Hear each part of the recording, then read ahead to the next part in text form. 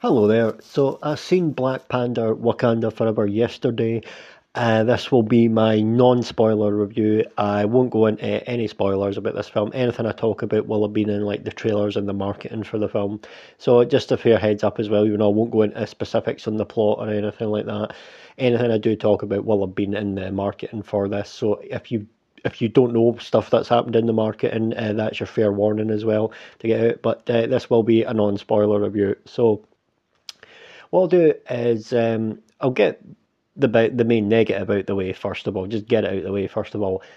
It isn't as good as the first one. I mean, I do think the first film is a much better film, and the primarily reason being this film is way too long. It's like 2 hours and 40 minutes, but it doesn't really need to be. There are moments in the film where I found my interest lagging, and there were parts when I just felt you could have got this done a lot quicker. And it's like, it's not just the fact, that any film that's long or 2 hours, 40 minutes or whatever is automatically a turn off. Because no, it's not like feel, it didn't actually engross me for the entire time. Like say, and even say Avengers Endgame's longer than this, but that film had me hooked from beginning to end. And every moment was great to me, it's one of the, but that's just personal opinion. So when I say the 2 hours 40 minutes, it felt the runtime. Like for example, Elvis was 2 hours 40 minutes that came out this year, a few months ago. Never felt the runtime. I had my worries that it might be too long, but no, I never felt the runtime with that. But with this, unfortunately, I did at moments. And like I said, it ain't as good as the first one. The first one's a much better film. But there are other reasons why we can go into this. And of course, the script was written for this before Chadwick Boseman tragically passed away back in the summer of 2020, just over 2 years ago. So they've obviously had to rework this. So you can forgive any sort of flaws in this with this because it was the fact they've got this film out so quickly is kind of remarkable.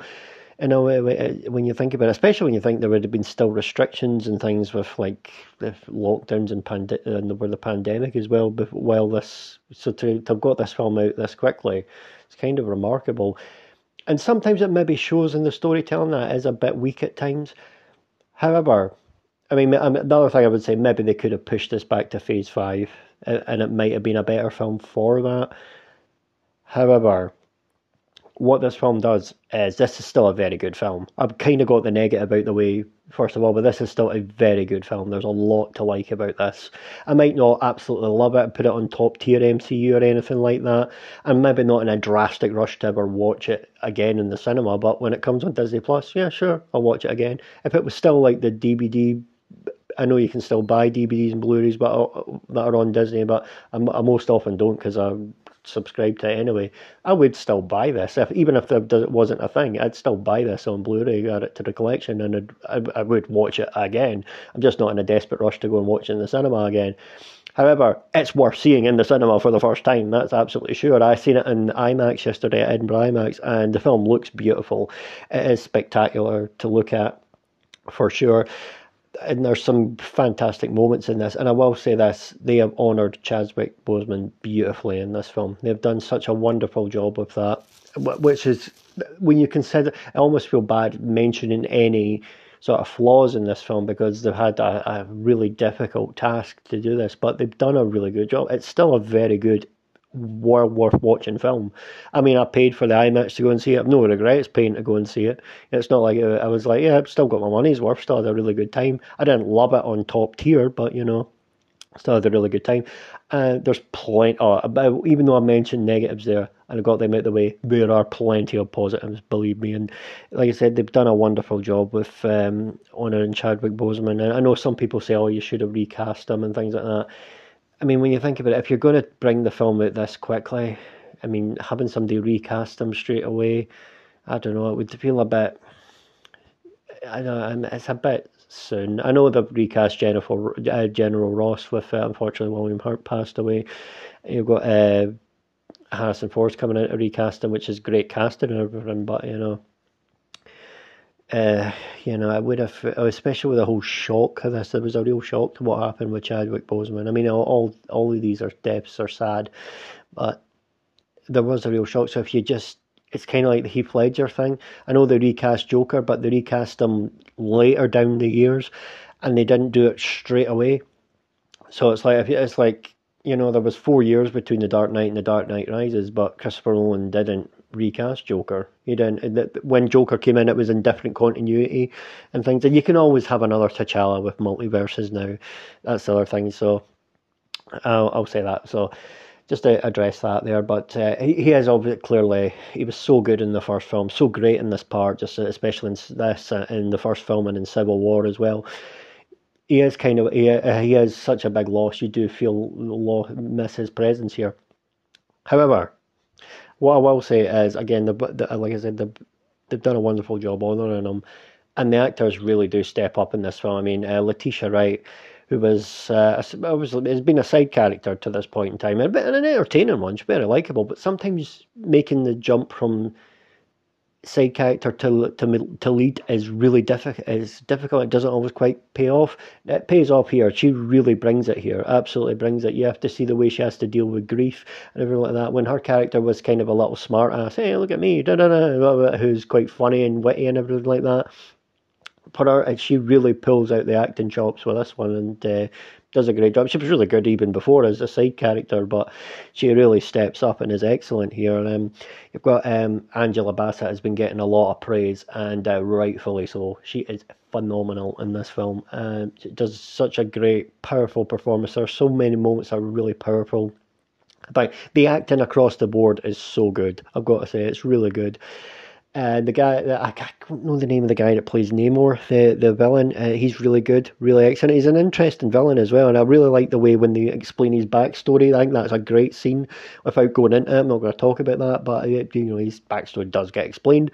So that was really good. I really enjoyed that. Latipa Nyong'o. I'm sorry again. I can't. I'm sorry if I keep pronouncing her name incorrect. It's her surname incorrectly. She's great. I think she's got more to do in this really than she did in the first film, which is great. One of the real standouts was it was great to see. I think her name's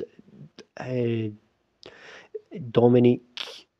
I can't remember her surname. I think it's something like Dominique Warren. Apologies for that. This is the first time I've seen her in anything. She's Riri Williams in this. She's excellent, really good, really charismatic, really likeable. And again, I'll talk about something that's set up here because this is in the marketing. But again, this is where I'll talk about something for the market that's in the marketing, which isn't a spoiler. But just in case, skip on 30 seconds, just in case. Obviously she's going to be Ironheart. And she does a great job here. She's really excellent, And I've seen a tweet as well today, like Robert Downey Jr. said that she did a wonderful job, and she's great though, really charismatic, really likable. Looking forward to that series. Hopefully that'll get some of the Marvel series back on track as well. Hopefully, so now as this is my first impression of her, and it's a great one. To be fair, she was excellent. Really liked her. And another thing is, this isn't a film that has a ton of action in it. But the action that's in it is really good, like really excellent, very exciting, very spectacular. This film does have a beautiful soul and is beautiful to look at. So it's extremely well made. That's why I seen it in IMAX and it looked tremendous in IMAX. So it was well worth it. So to me now, what I would say is, well, Black Panther, Wakanda Forever has its flaws, and like I said, way too long. Still good though. You can still like something in spite of its flaws, and there's way more to like than the flaws here. So it's a thumbs up. It's still really enjoyed this movie. Like I said, the pros outweigh the cons, and all I can say, definitely worth seeing. If you're a big fan of the MCU, absolutely well worth seeing. Even if to me it's not one of my favourites, it's still good. Even a lesser MCU movie is still a very enjoyable one, and this is the case here. So that's my thoughts there. So going forward, I've also over the weekend I watched the Selena Gomez documentary My Mind and Me, so I'll do a review for that tomorrow. Also planning on rewatching Enchanted if I get the chance, and then do a review of that before Disenchanted comes on Disney Plus. So and when I watch that, I'll review that, of course. So there you go. Thanks ever so much for taking the time to listen, and goodbye.